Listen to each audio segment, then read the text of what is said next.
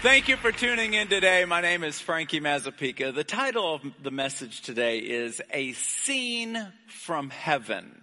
I'm going to take a few moments this morning to talk about a scene in the Bible where someone had a vision of being in the throne room of God.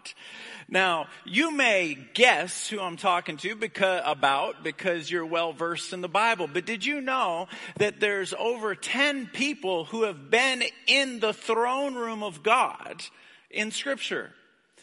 And when they talk about it, they fall to the ground. They can't stand. They fall prostrate to the ground. Sometimes we can live our whole life, and because we don't see Him, we often forget that we are going to see Him one day. And when we see Him, our minds are not going to be able to compute what we're seeing. Nothing we have ever seen in the world will be like what we see in God's throne room.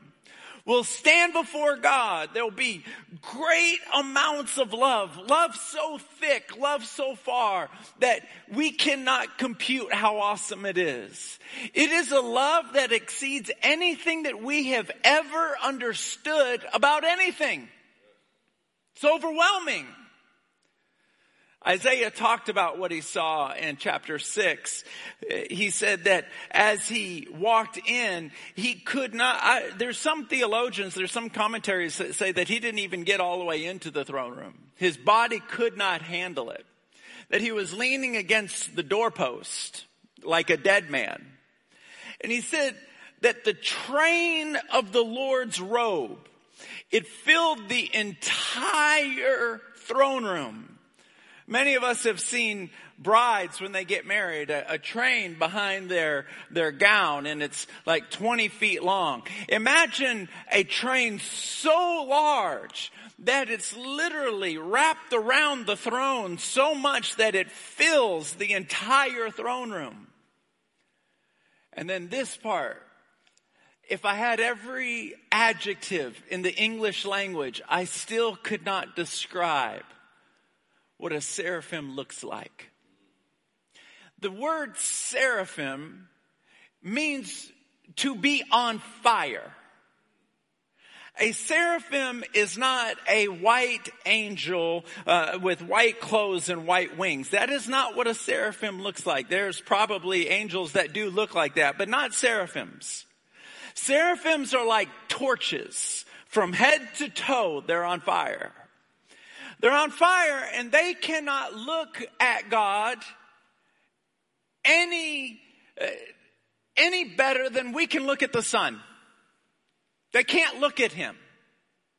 That's why I believe that Isaiah truly was kneeling at the doorpost. They have 6 wings, all of them coming from their back. The 2 up top cover their eyes because they cannot look at God. He is too mighty. He's too powerful. They are on fire, but they can't look at the one who set them on fire. They've got other wings that cover their feet because their feet do not deserve, the feet, the most filthy part of their body, should not even be exposed to the Almighty God. And the other 2 wings fly them around, and all they do is shout about what they see. They yell the word holy. They yell it, holy. Now when they say holy, the definition of holy means to be separate. In other words, the word holy means I have never seen anything like this on all of earth throughout the universe. There's nothing like this. Holy. It's majestic. It's powerful. All of creation is held together within God. There are no stars outside of Him. There are no galaxies outside of God. In Colossians chapter 1 verse 17, it says He was before all things, and all things are held together within Him.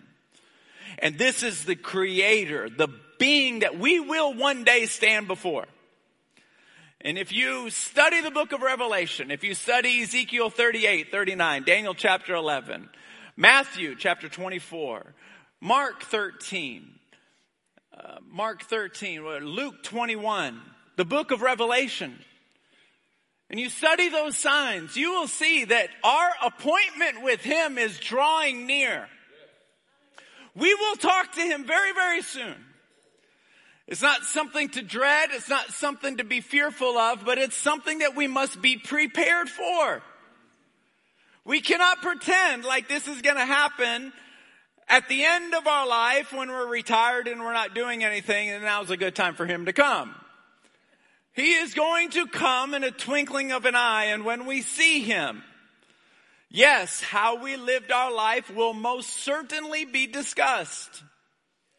How we lived our life, was it built with wood, straw, and hay, like in 1 Corinthians chapter 3, verse 12? Or will it have been built strategically? That will come up. But more than anything, what you will experience is the presence of God. Heaven is not heaven because it has streets of gold. Heaven is heaven because there's the presence of God. That's what makes heaven. And when we see him, it will be overwhelming. I have often thought as a child, and even as a matter of last week, what am I going to do forever? What am I going to do forever and ever and ever and ever? And then after forever is over, we will just be beginning. What am I going to do? I received the greatest gift a man could ever receive from God. I saw Jesus and I felt his presence. And if that is all I do for eternity, is to look at him and to be in his presence, that will be heaven. That's how unbelievable his presence is.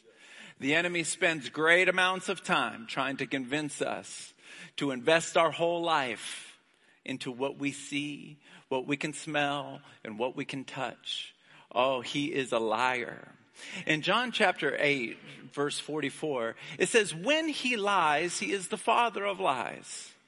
No, when he lies, he speaks his native tongue. He is a liar and the father of lies. The first lie he will ever tell you is that God does not exist. The next lie that he will tell you is what you do here on earth does not matter. Those are the two lies that he will feed you. Number one, God does not exist. Number two, what you do here does not matter. He is a liar. He's constantly lying.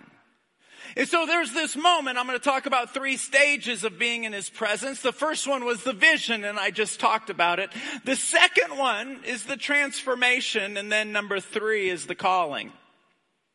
The transformation took place when he looked at God and he could feel the contrast. He could feel the contrast. The angels off of their lips were yelling, holy, holy, holy. And he knew off of his own lips was not holy. It was everything but holy. It was sinful. And he said, woe to me, my lips are sinful. Now think about that for a moment. Why are his lips the first thing that comes to his mind? Why not his hands? Why not his heart? Why not his mind? Why not his spirit? Why not his feet? Why his lips? It's at that moment where I believe that the revelation, that out of the abundance of the mouth, out of the abundance of the heart, the mouth speaks. The mouth, his lips were dripping with sin because it was the exit of the heart's abundance. And he says, I've been dripping. I am sinful. Woe is me. In some versions of the Bible, not the King James version, I think it's the Message version or the NIV version, it says, woe is me, I am going to die. That his presence is so great and his lips were so sinful, reflecting the sin in his heart. I am going to die just being in his presence. He hasn't even talked to him. He hasn't even looked at him. Just being in his presence. And then the transformation. I said I was going to talk about 3 things. Number 1, the vision. Number 2, the transformation. Number 3, the calling. Number 2, this transformation. How does someone so sinful that cannot even stand in the presence of God experience a transformation? The transformation for Isaiah has got to be so radical that he has to become a completely different human being. Have you ever been there before in your life? That is probably, if you add up all of my prayers and put them into categories, that's probably the prayer I have prayed the most. God, I am asking you to make me into a completely different person. Nod your head at me if you've ever made that prayer. Make me into a completely different person. There's a responsibility that I have. There's a responsibility that you have. It's in Ephesians chapter 4, verse 22. It says, throw off your old sinful nature and your former way of living, which has been corrupted by lust and deception, and allow the Holy Spirit to renew your thoughts and your attitudes, and put on your new nature, which is like God, truly holy and righteous. There is this initial step of taking this old sinful nature and admitting it. Woe is me. My lips are sinful. God, but then there's this other side of, I can't fix it. I can't fix it. I can't do it. I can't do it. What I hope for, what I long for, what I dream for, it's out of my reach. The person I am is not the person I need to be in order to do what I want to do. I need the Holy Spirit. I need the Holy Spirit to make a complete transformation. And so the transformation happens in a way that only God could come up with such a majestic way of doing it. An angel, one of those seraphims that's flying around like a torch, flies towards the altar. God is on the throne. The throne is for God, but the altar is for us. The seraphim flies to the altar with a pair of tongs. He can't even touch the coal. He grabs it with a pair of tongs and he flies. He flies down to Isaiah and he touches his lips. In Isaiah chapter 6, verse 6, it says, and he flew to me and touched my lips with this coal. And the angel said, see, I have touched your lips with this coal. Your guilt has been removed and your sins have been forgiven. See, I find it so fascinating that he says your guilt has been removed and your sins have been forgiven. Sometimes God will forgive us, but we don't forgive ourselves. Have you ever known in your heart that the person that you wronged has forgiven you? Have you ever known in your heart that God has forgiven you of your sins, but you just can't forgive you? You can't forgive you. You believe you've lost too much time. You believe that what you've said it's etched in stone and it will never be forgotten. You really believe that. This coal that an angel couldn't even touches the lips of a man. It's so hot and so holy an angel can't touch it, but yet human lips can feel it. There's certain degrees of holiness and power. There's certain degrees of grace and mercy that angels cannot even comprehend. It's reserved for you. In 1 Corinthians chapter 1 verse 9. Let me start at verse 8. It says, and God will keep you strong until the end. Have you ever laid in bed and thought, God, if you don't help me, I'm going to find a way to mess up my life. If you don't help me, I'm going to find a way to crawl into hell. I'm going to find a way. I will find a way. My flesh is too strong. And he says this, I will keep you strong into the end. I have this picture of a child and the child's holding the mom and dad's fingers as they walk. He says, I will walk you that way. Don't worry. I will walk you that way. And he says, for I will do this. For I will always do what I say. And watch this. And I have called you into partnership with Jesus Christ. Partnership.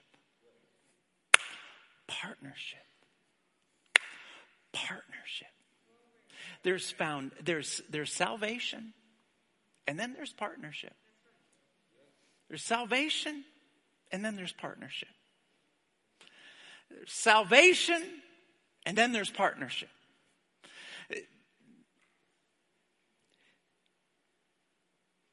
Jesus is looking at the angels. He knows Isaiah is over there. The transformation has taken place. Now here comes the calling. We're going from salvation to partnership now. And the Lord said to the angels, and Isaiah said this, and then I heard the Lord saying, who will go for us? So he's looking at the angels. He's looking at the seraphim. The seraphim have stopped flying. God is talking to them. And he says, who will go for us? Whom shall I send? And then what I believe is he looks over his shoulder. Like, there's only one guy in the room. There's no one else in the room. Obviously, the Lord is talking to Isaiah. He's purposely raising his voice, talking. There's only one guy. There's only one candidate. He's saying, who will go for us? The question is whether or not he wants to. That's the question. And here's the reality. Let's just be super, super, super honest. Partnering with the Lord is no easy task. Partnering with the Lord with your whole heart, with your whole mind, with your whole life. Oh man. Oh, very few people do that. People will give them. I give you my heart.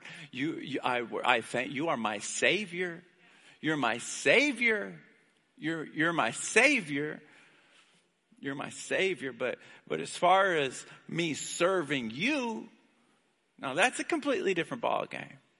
Why is it that people are hesitant to say, here I am, Lord, use me? That's what Isaiah said. Why is it people are hesitant to say that?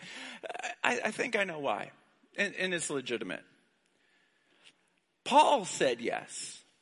Paul said, you can use me. Paul said that. And he wrote in 1 Corinthians, it's either 1 Corinthians or 2 Corinthians, I'm sorry, but it's chapter 9, verse 16. No, it's 1 Corinthians. It says this, a great door of opportunity was presented before me, and many opposed me. See,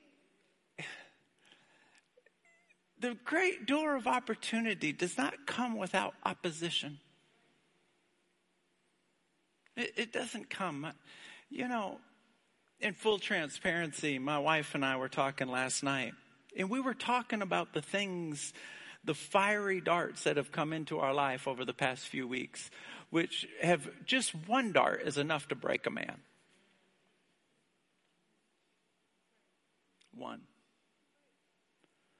One dart. We started adding them up just within the last 6 weeks.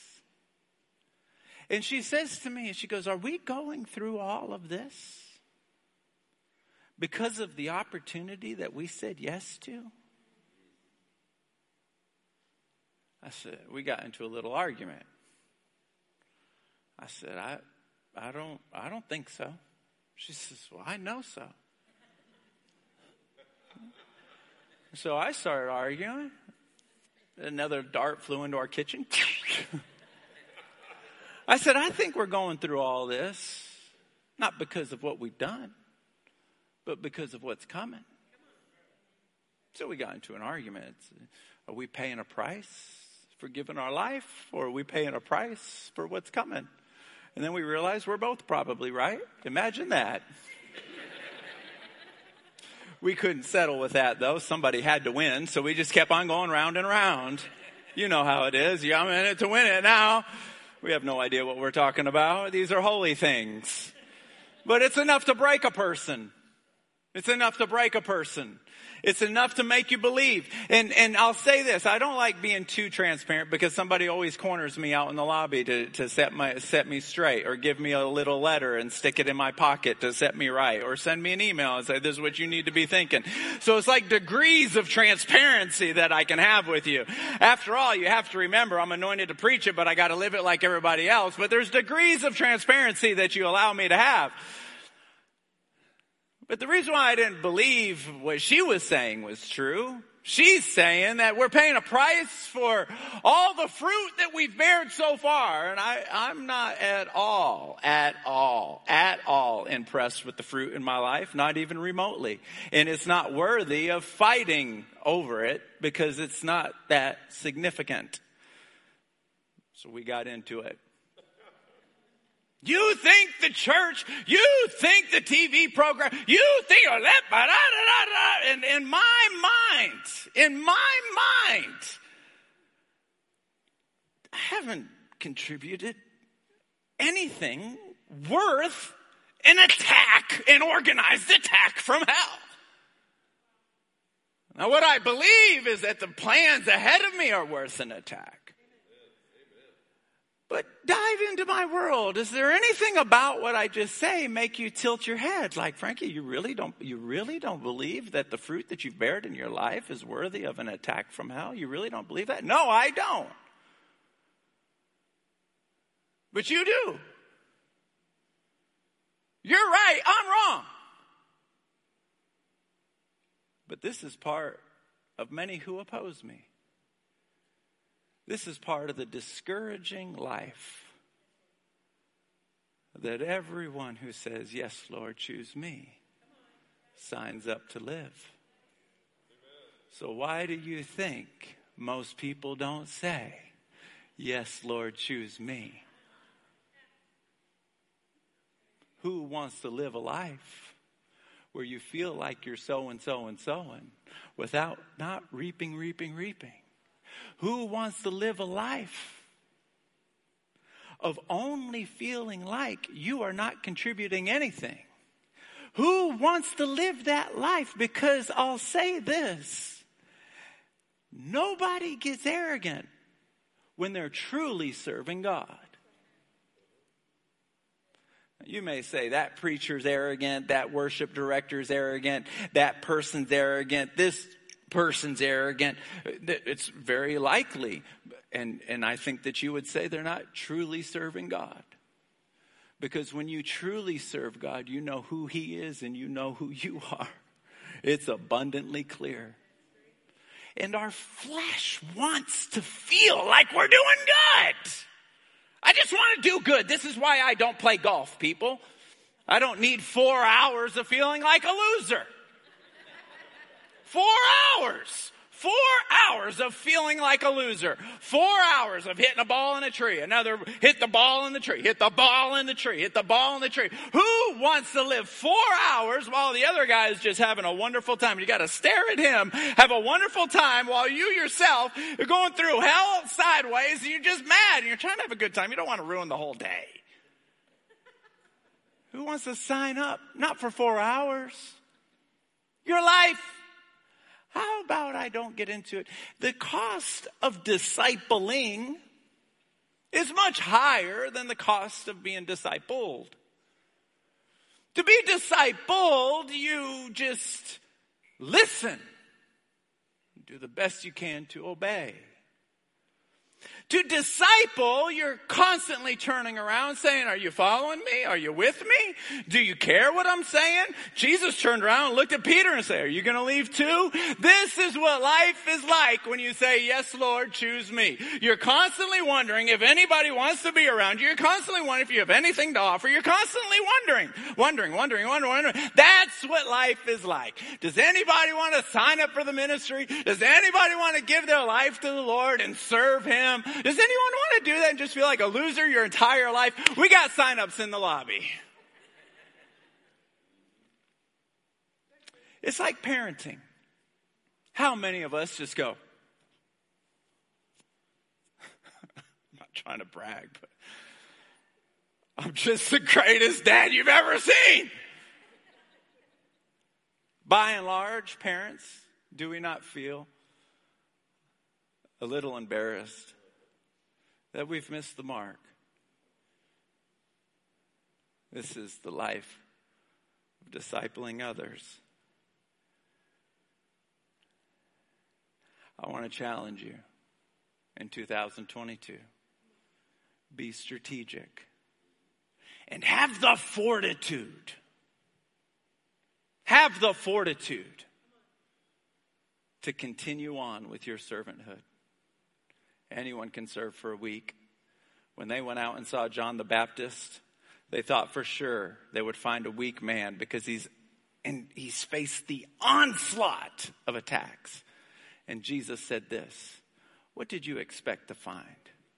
A weed shaking in the wind? Let the Lord say that of you. What did you expect to find? A reed shaking in the wind? Do you receive that today? Come on, put your hands together if you receive that. Thank you for saying good word. I missed you guys. Are y'all back for a little while? You back for a little while? Yeah, how long you back for? A couple weeks, couple months? So. I was in Brazil a couple weeks ago, and I was praying for this woman. It was really, really radical because when you pray for someone, more is happening in the supernatural than what you can see. It's like everything in the ministry. If any one of you are bold enough and courageous enough to lead a life group, more is happening in the supernatural than what you can see in the natural.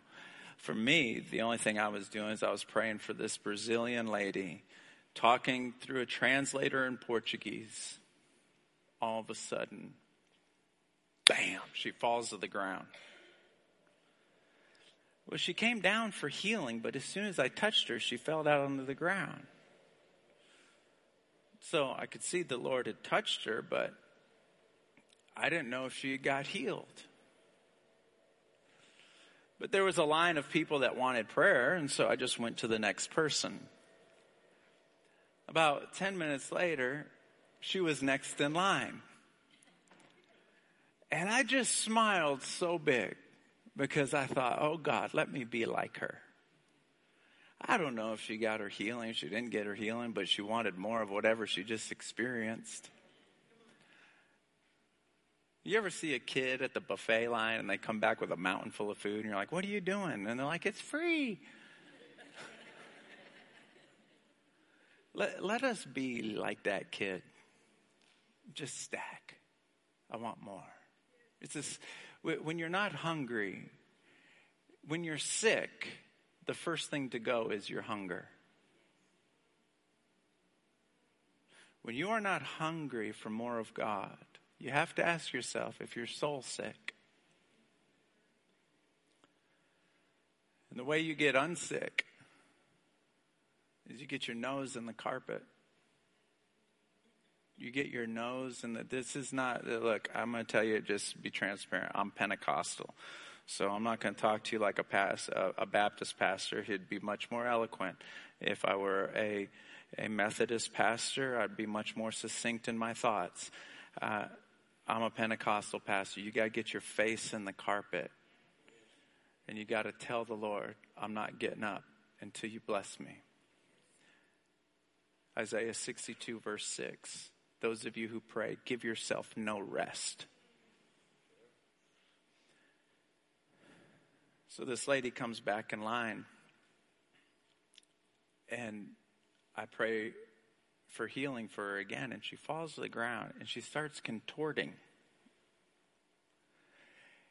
I've seen when somebody has a demon in them, and I didn't know they had a demon in them. That's always very surprising. But this looked holy. She's moving around on the ground like this. And Chiago, help me out. Are you in here? What was it? Was it she come down for her spine? Was it scoliosis? That's what it was. But the first time I put my hand on her vertebrae, she just fell to the ground. And so when she came back around, I laid my hand on her vertebrae again. And usually when the Lord allows me to partner with him in this, I feel the vertebrae move, but she fell to the ground again. But this time she's contorting. I'm like, God's doing something, and he clearly does not need me because I keep getting eliminated from the equation. And so afterwards, after I pray for about 15 people, I go over to her and I said, what happened? I got to know. And it was all through a translator, but I got it on film. Why don't you take a look at this? Bom, meu nome é Marcela, eu tenho 39 anos e desde os 9 eu sofro com escoliose, né? Eu tenho um grau avançado de escoliose e eu sinto dores pelo corpo, né? E a primeira vez que puseram as mãos sobre mim, oraram, falaram, olha, eu tenho, muitas vezes que eu oro por essas pessoas, a coluna costuma mexer. E eu pensei na minha cabeça, não, isso não vai ser possível comigo. E quando ele colocou as mãos sobre a minha coluna, eu senti na hora o mover de Deus. Minha coluna, ela foi mexendo igual uma cobra. Ela não foi mexendo de uma vez só. Eu sentia torções em cada vértebra da minha coluna e era assim, foi de baixo para cima. Deus mexia embaixo da minha coluna, estabilizava e parava. Depois ele ia para cima. E aqui na parte superior, onde eu sinto mais dor, foi quando ele fez um movimento tão absurdo que ele puxou meu braço com tanta força que eu achei que meu braço ia soltar do meu corpo. Foi uma experiência incrível. Então ele estabilizou essa parte. Depois ele veio para a cervical, um movimento suave. E aí eu fiquei caída por um tempo, né, muito cansado, porque foi um esforço muito grande. E, enfim, eu estou maravilhada com essa experiência, né? E depois eu levantei e a pessoa falou, olha, você voltou aqui e Deus te honrou porque você voltou, você foi persistente. Deus é maravilhoso. Em nome de Jesus eu tô curada. Eu tô muito feliz, muito impactada com tudo que Deus está fazendo e está agindo com mover aqui, com esse tratamento, está sendo tremendo.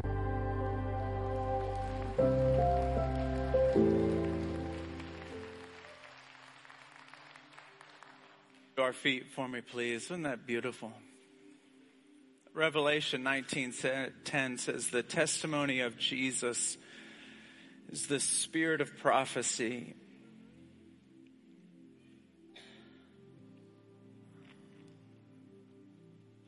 The Lord wants to do something in this room right now.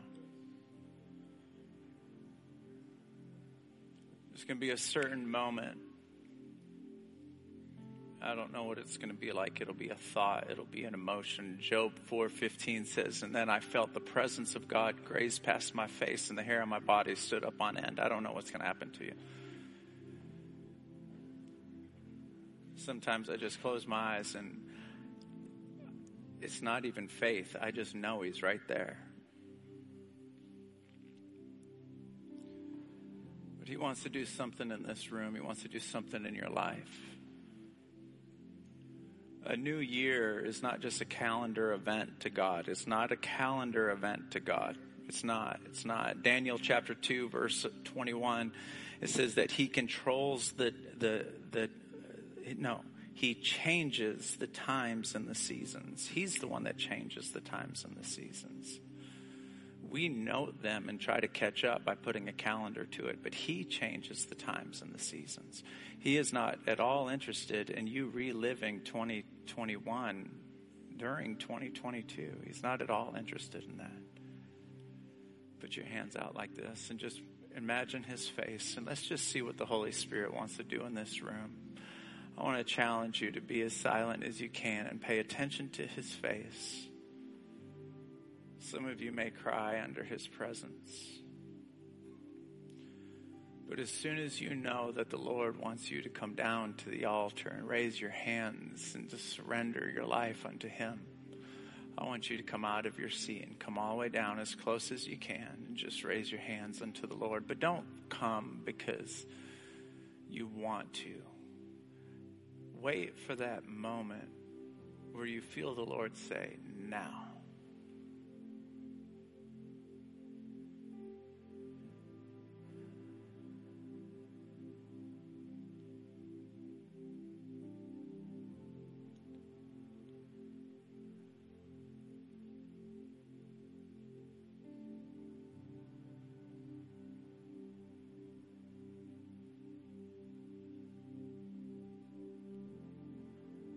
Holy Spirit,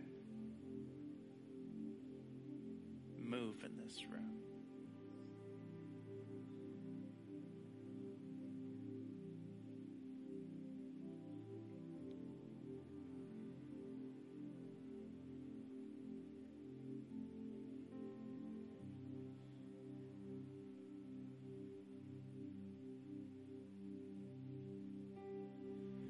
As soon as you feel intimate with him, as soon as you feel close to him, as soon as everybody else leaves your attention, come to the altar.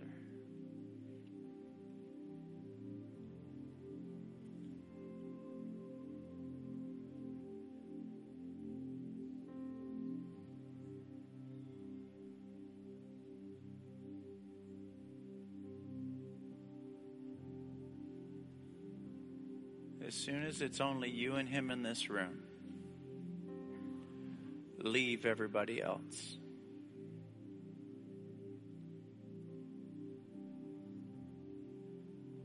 Holy Spirit, move in this room right now.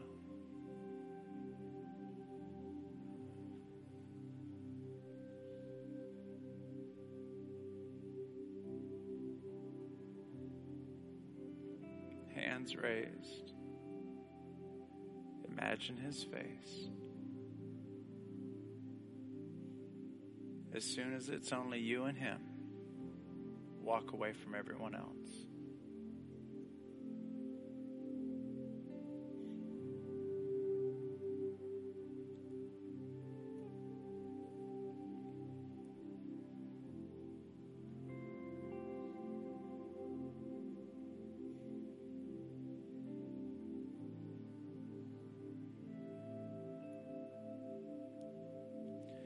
My eyes are closed. I don't know who's down, how many people are down here. But if there's anyone in this room and you've had a hard heart this entire year, you know you don't like being like that. You know you don't like it. It's become a point of pride now.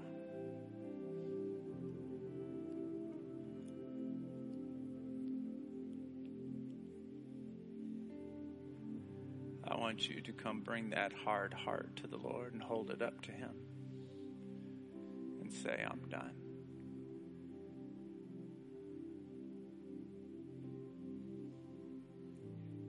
Don't go into next year with that heart. Don't do it. Don't do it. Do not do it. Don't give the enemy another year. Don't give him another minute.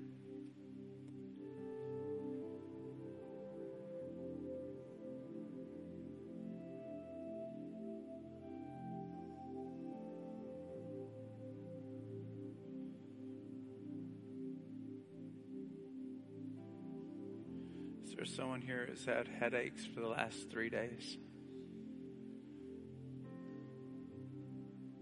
If you're here, come down here. I want to pray for you.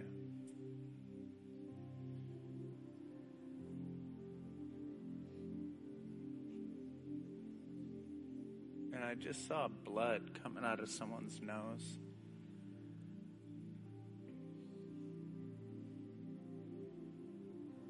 If that means anything to anyone, I want to pray for you. Just saw blood coming out of someone's nose.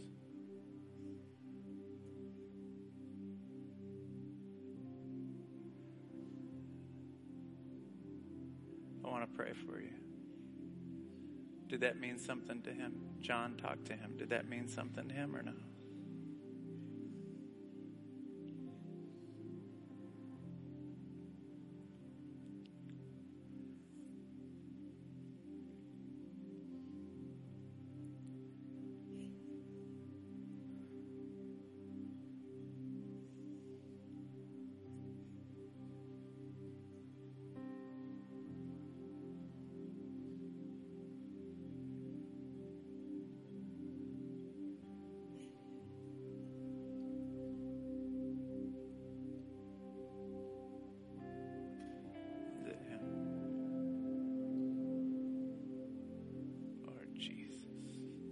Hands raised. This is a holy moment. There's no no official dismissal. We don't need to sing. The Lord is in this place. This is the last Sunday of the year. You can spend the last few moments any way you want to.